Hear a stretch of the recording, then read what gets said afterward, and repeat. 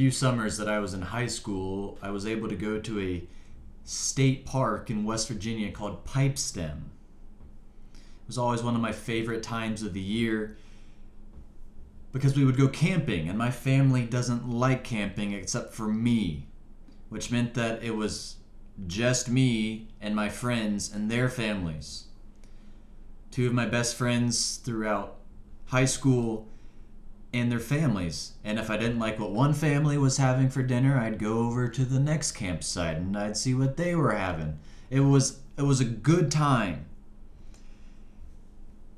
But there were many times when you're camping when you get bored. There's only so much you can do at a campground. You can sit around and talk. You can take naps in a hammock. And you can get bored, really, is what I discovered. And that's what happened that year, is that all the teens got bored. And we decided we were going to play a game to combat this boredom. And it ended up being a game of hide and go seek. We were playing hide and seek at the lodge that was at the campground. A beautiful lodge, really. 2 towers, and connecting them was this hallway that was practically made exclusively out of glass. Just beautiful. Just been renovated, brand new roof on it. It was a great place to play hide and go seek. And all of this morphed into playing sardines, in which one person hides and everyone else tries to find them and then hide with them. Well, during the course of playing sardines, someone, I'm not sure who, found an open door. That's not a problem. It's what was written on the door. What was written on the door was employees only. You see, that was a problem. And after they had walked past that door, they found another open door with the same sign, and then up to a third door, also open, which read as well, employees only. But it was what was behind that third door that was most intriguing. It was a ladder that led up to a roof hatch, which was open. And so we did what obviously needed to be done. It was raining and the roof hatch needed to be closed. So a whole gaggle of us scaled the ladder and found ourselves upon the roof in the rain. And after we had fooled around up there for 5 or so minutes, everyone started descending the ladder once again.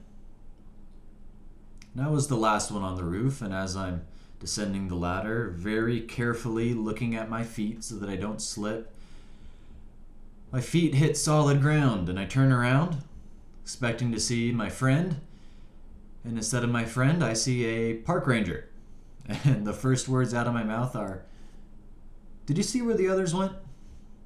He shrugs his shoulders, and I walk through the first door, the second door, the third door, and then I start sprinting. I meet up with the rest of the gang who had been split up into 2 parties as they had fled the scene of the crime. And then the chase began.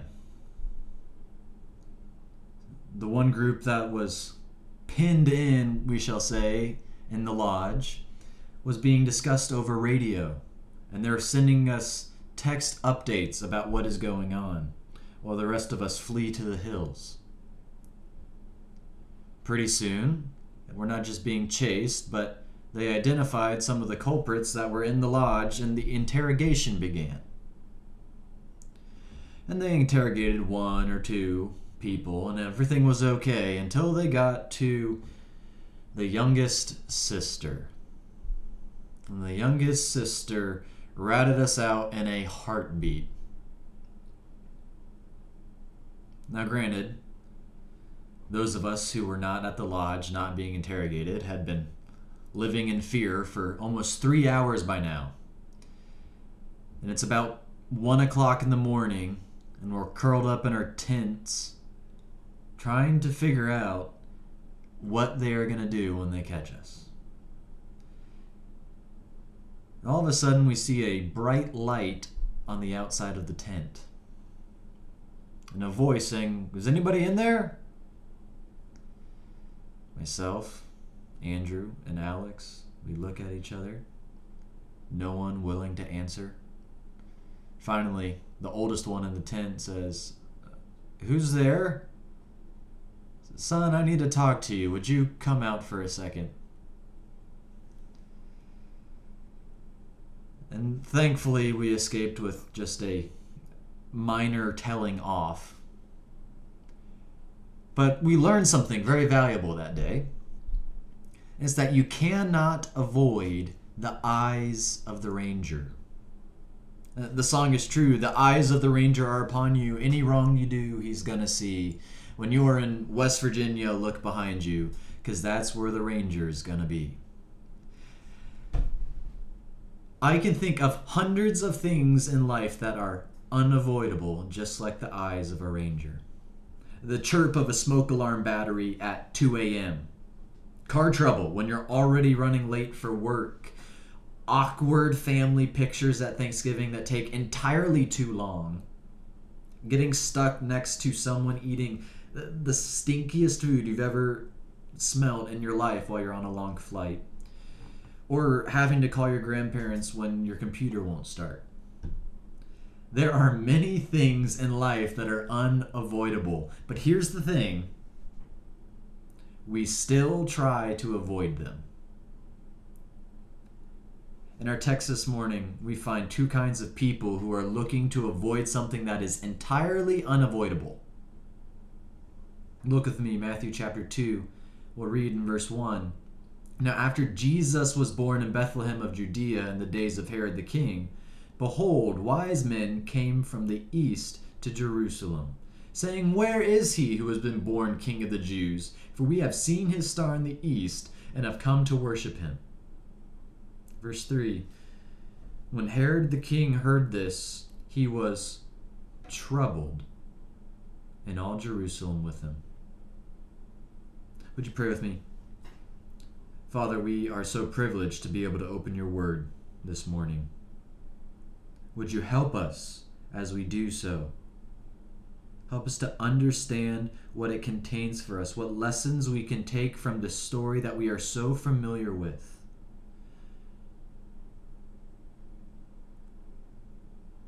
Would you help us now as we dive deep into your word? We ask this in Christ's name. Amen. When Herod heard the news of the birth of a king, he was troubled. He was agitated, like taking a bottle of dirty water with all of that dirt at the bottom and swirling it up so that all the dirt that had settled muddies the waters. That's the state of Herod's soul when he hears of this king. Herod was troubled. After all, his name in Hebrew means to tremble. He viewed this little toddler named Jesus as a usurper, a threat to his throne, and he trembled. Herod was troubled. You see, Herod couldn't handle there being a second king in Jerusalem. Herod was a power-hungry puppet king installed by Rome. He was king in order to help keep the peace, but Herod knew that if there was another king, there would be no peace, especially if that king was the king of the Jews.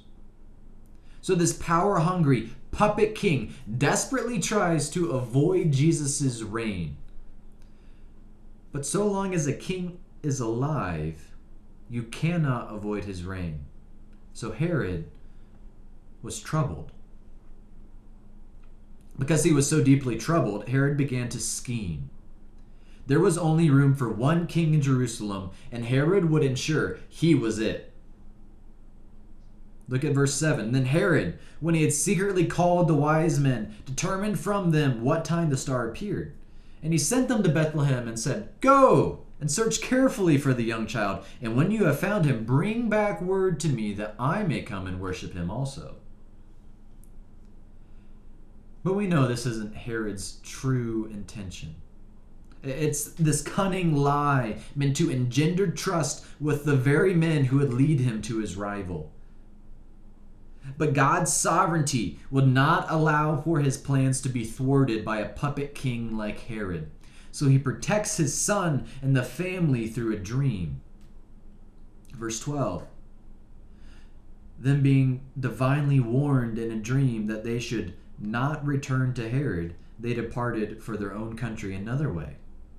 Now when they had departed, behold, an angel of the Lord appeared to Joseph in a dream, saying, Arise, take the young child and his mother, flee to Egypt, and stay there until I bring you word, for Herod will seek the young child to destroy him. Herod was scheming, but God was sovereign. Herod knew he could not avoid the reign of Jesus, so he hatched another plan. If I can't avoid him, I must do something else. So he hatched another plan, a diabolical plan. And you know the story well. If I can't avoid him, then I will annihilate him. To Herod, this toddler king was nothing more than a nuisance, a rodent needing extermination. After all, murder is what Herod did best. This invasive toddler king would meet the same fate as Herod's favorite wife, 3 of his sons, and his in-laws. When a problem grows too big, Herod resorts to murder. Herod was troubled, so he moves forward with this unimaginably wicked plan. He exterminates, murders countless little boys in an attempt to avoid the king. Oh yes, Jesus was only a toddler.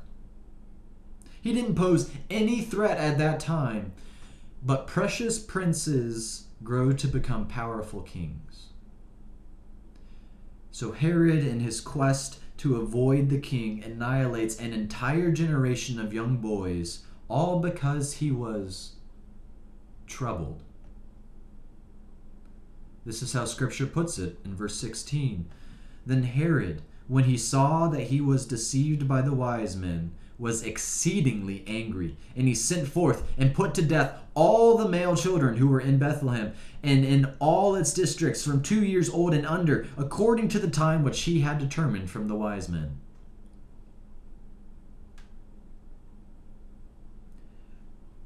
Now, as absurd as this might sound, Herod deserves some credit. Herod understood something that cultural Christians do not understand.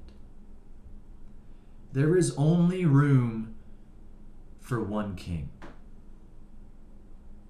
Herod didn't bring this child king into his home and think fondly of him.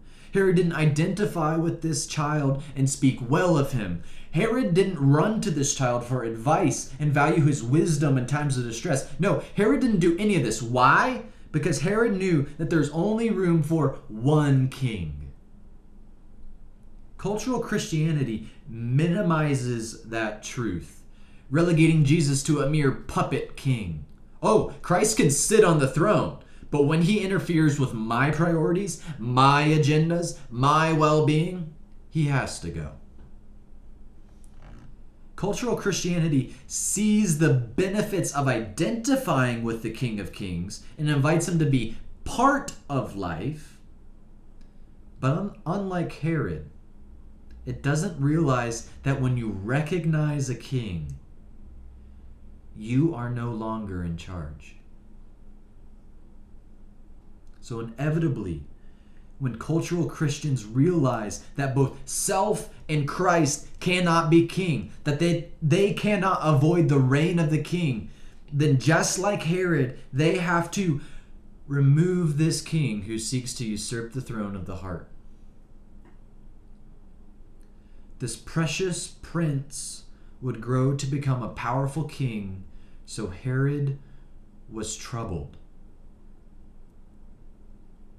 Question is, though, are you like Herod? Contemplating the logical outcome of a kingdom with 2 opposing kings. seeking to squelch the conquest that the King of Kings is leading against your heart. You cannot avoid this king. Herod was troubled by this reality, and so he chose to wage war against his divine opposition because of it. Are you like Herod? You cannot claim Christ as your king and then exalt self as king. There is only room for one king, and that truth troubled Herod. Herod chose one way people seek to avoid the king, and it's by annihilation. But there is a second way people seek to avoid the reign of Christ. As heinous and as despicable as Herod's actions were, they are expected from a man who lives for the world. It logically makes sense. If you cannot make peace with the king, then you must make war. Jesus' presence in Jerusalem removed the possibility for peace, so Herod waged war. It's the way of kings, just as it is the way of the world. But this passage reveals a more startling reality than the quest to annihilate a king. The second half of verse 3 reveals some who felt the same dread as Herod, but they did not have nearly as good of an excuse for that dread. When Herod the king heard this, he was troubled,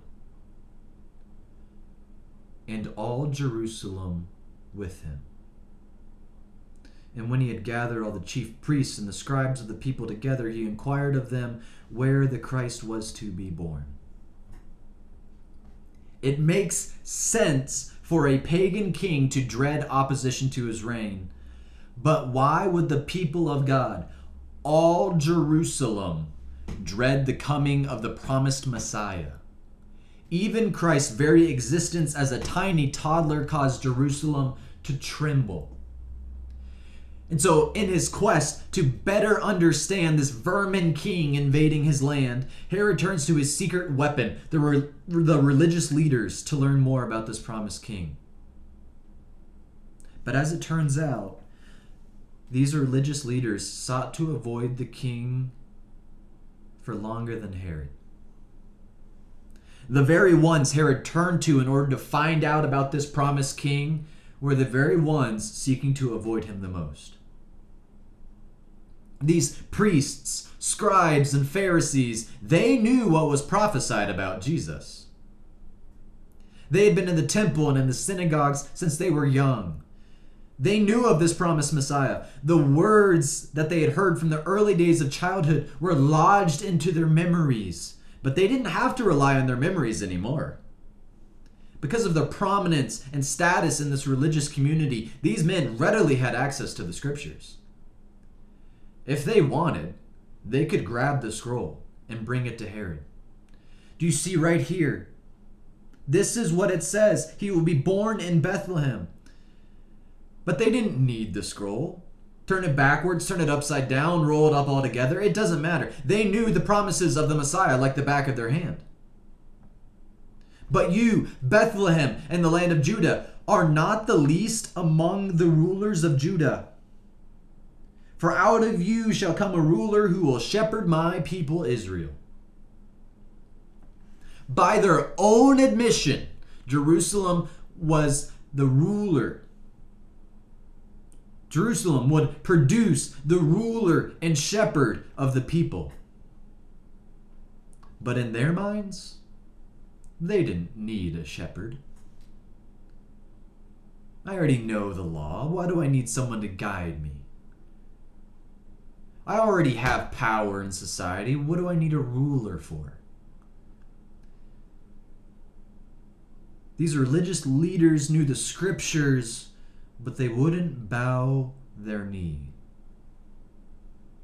They declared the Christ child the ruler and the king, yet they still wanted to avoid his reign. Why? Because this perfect prophet would turn their world upside down. Who needs a priest when you can have the high priest? Who needs a Pharisee when you can have this perfect prophet? The religious elite were troubled at the birth of the king, but as he grew and challenged their authority, their restlessness turned to rage. Just like Herod, they plotted against the Lord in an attempt to avoid his reign, but their strategies were far more refined. They sought to avoid him by catching him breaking the law, getting him into political conflict, getting him to blaspheme. But he was too perfect to break the law, too wise to find himself in political battle, and so fully God he could not blaspheme. The world will always operate like the world as they seek to avoid Christ's reign, but the religious, as refined as they may be, also buckle under the authority of the king. Just like the religious elite in Jerusalem, the religious of today's age say, if I can't avoid his authority, I'll slander his character. God isn't loving. If he was, he wouldn't have allowed me to be stuck in this family. God isn't selfless. All he wants is for people to worship him. That's a megalomaniac. God isn't merciful. If he was, he wouldn't send people to hell. God isn't kind. If he was, he wouldn't allow bad things to happen to good people. However, at the end of it all, God's character shines through all the accusations. His character cannot be tarnished by the mere words of men. So the religious, after finding that their refined tactics don't work, they develop another plan. The religious elite were troubled, so they too turned to murder. The very ones who should have been rejoicing at the coming of the Messiah were rioting because he challenged their man-made religion. The ones who should have been praising their Savior were plotting his murder. Their piety could not hold that they wanted to avoid the rule and reign of Christ. But here's the issue. You are not immune from seeking to avoid Christ's unavoidable reign in your life. You don't resort to murder, but you still seek to avoid the implications of his rule.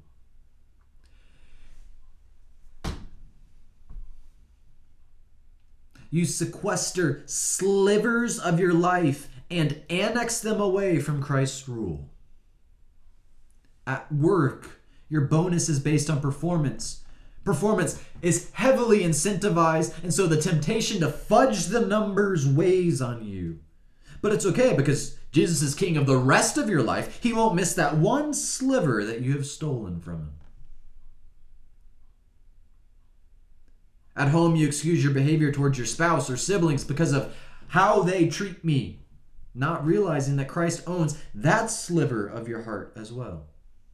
At school, your teachers and your parents push you so hard to succeed that you bend the rules until you can succeed. And so your work isn't entirely your own. And so what happens is that you begin to treat God like a cosmic slot machine. If I keep giving him some of my devotion, then he will bless me. He must bless me. If I give him my devotion, I get to pull that lever. And when I hit the jackpot, all the winnings are mine. I can do with them whatever I want. To you, he is mostly king. But there are parts of your life that he isn't allowed to touch. Your work, your family, your money, your relationships, your time, it's off limits. He can be king of Sunday, but nothing more. And so in a nutshell, you respond to the unavoidable king the same way Herod and the religious elite did. He's unavoidable, but you seek to avoid him anyway because you are troubled.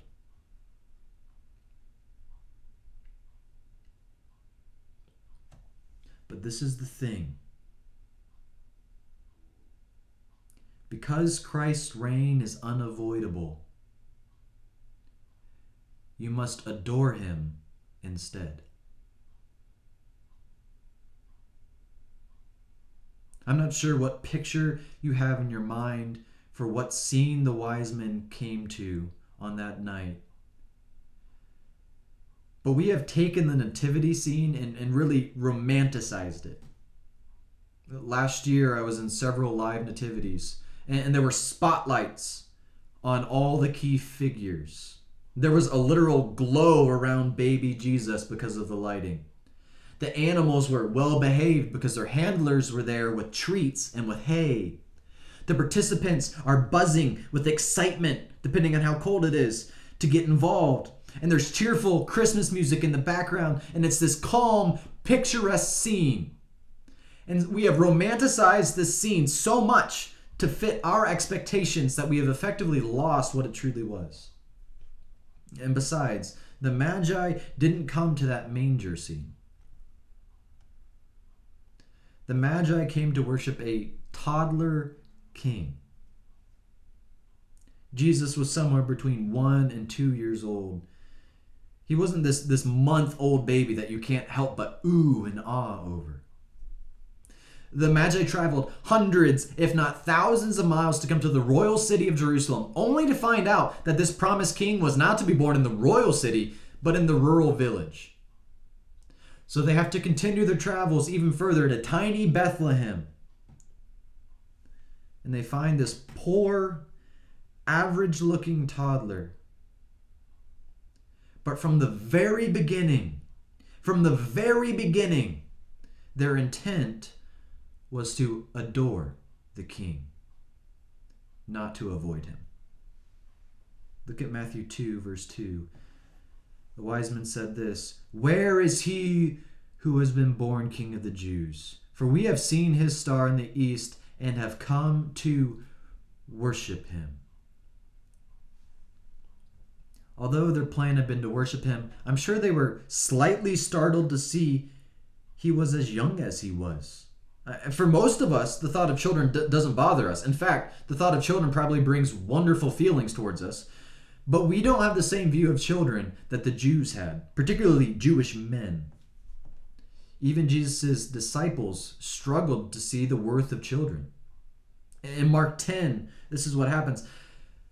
There's this scene, and parents are pushing their children towards Jesus so that he might bless them.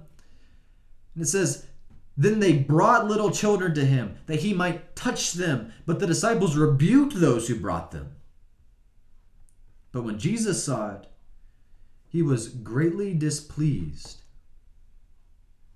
and said to them, "Let the little children come to me, and do not forbid them, for of such is the kingdom of God." The disciples didn't get it. They didn't see the value of children. The disciples acted mostly like guard dogs, chasing away the kids from Jesus. "Get your grubby fingers off of him. Don't you know who he is? Kids, don't be a nuisance to Jesus." But the Magi treated this child differently than the disciples treated children. They travel an exceedingly great distance to a tiny little town where they find an average-looking toddler. And what is their response? They adore him. See, this is what we find out about the wise men. The wise men were not wise because they navigated using the cosmos. The wise men were not wise because they tactfully tiptoed their way into power. The wise men were not wise because they procured immense wealth for themselves. And the wise men were wise because they humbly chose to adore the king. When they saw the star, they rejoiced with exceedingly great joy. And when they had come into the house, they saw the young child with Mary, his mother, and fell down and worshipped him. When they had opened their treasures, they presented gifts to him: gold, frankincense, and myrrh. When the Magi finally made it to the home of this king, they worshipped him and offered him lavish gifts. These men who had traveled so far were met by a toddler, and they adored him still. But here's the part that makes you scratch your head. This child had done nothing for them since his birth. He hadn't granted them lands or power or wealth or fame. But they still lavished gifts upon him. I have a niece who's a little over a year old. Everly doesn't do much because she's only a little over a year old. She destroys towers that you build, and she says Dada and Mama. But beyond that, Everly doesn't do much. But in just a few weeks, she will have an entire new set of clothes, a full chest of toys, and books galore. Even though Everly hasn't done much, even her gifts make some sense because she is family and her family loves her. But the Magi weren't visiting this long-lost cousin and making up for all the gifts that they couldn't give him on his birthdays. No, this child wasn't related to them. He wasn't even of the same nationality as them, not the same religion. He wasn't anything to them at all besides a prediction they read. But unlike the others in Jerusalem, they recognized that Jesus was the unavoidable king that deserved their adoration.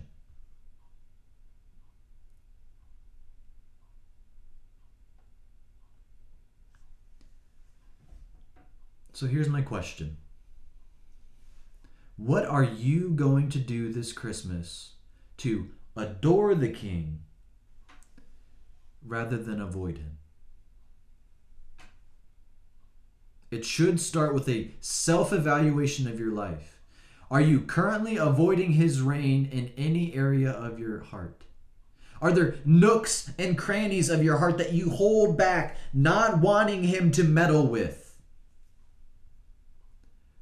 As the unavoidable king, he deserves your whole heart. And anything you seek to hold back from him is as fruitless as Herod's and the religious elite's attempts to avoid Christ's reign. Further than that, the Magi gave extraordinary gifts to this child who had not done anything for them. How much more should you give this king who has done everything for you? How will you adore him? Let me offer a few suggestions. First, consider focusing on the names of Christ in Scripture this Christmas season. There are at least 50 names for you to consider of how Jesus relates to you. Consider how Christ is the Prince of Peace and how he grants you peace. Then spend time rejoicing in the peace that he gives. Second, consider sharing the joys of Christmas with others. The Magi rejoiced with exceeding great joy. That's a joy you can't contain. News you just have to share. Share the joyous news of Christmas with others. But what will you do to better adore Jesus this Christmas? And perhaps you're here this morning and feel a bit like the wise men. You think Jesus deserves some of your affection, but you're not really sure what he has done for you. In reality, it's simple, but it is incredibly deep. Jesus, God in the flesh, came to earth to die. He was born to give his life as a ransom, a price of purchase for your soul. The reason this King Jesus had to die in your place was because of your sin. Your sin means you deserve condemnation, separation from God. But you can't fix that problem on your own. The only one who could fix it was Jesus. And he fixed it by living a life without sin and sacrificing himself to bear the punishment that your sins deserved. He died for you, and he rose to life to defeat the power of sin and death. If you admit to God that you're a sinner who deserves his judgment and ask for Jesus' sacrifice to be applied to your heart, then you can be saved from the punishment of your sins.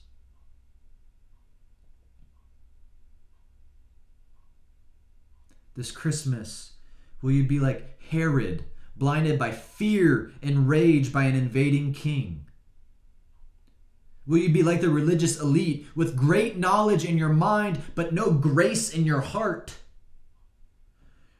Or will you be like the Magi, humbling yourself and adoring the King? Father, again, we are grateful for your word. We pray that your Spirit would take your truth and would prod our hearts to action. Would you help us to love your Son more, to be like him? Father, we don't want to avoid Jesus, the rightful King, but so often that is what we end up attempting to do. Would you help us to realize that his reign is unavoidable, and instead, would you help us to adore him all the more? We ask this in Jesus' name. Amen.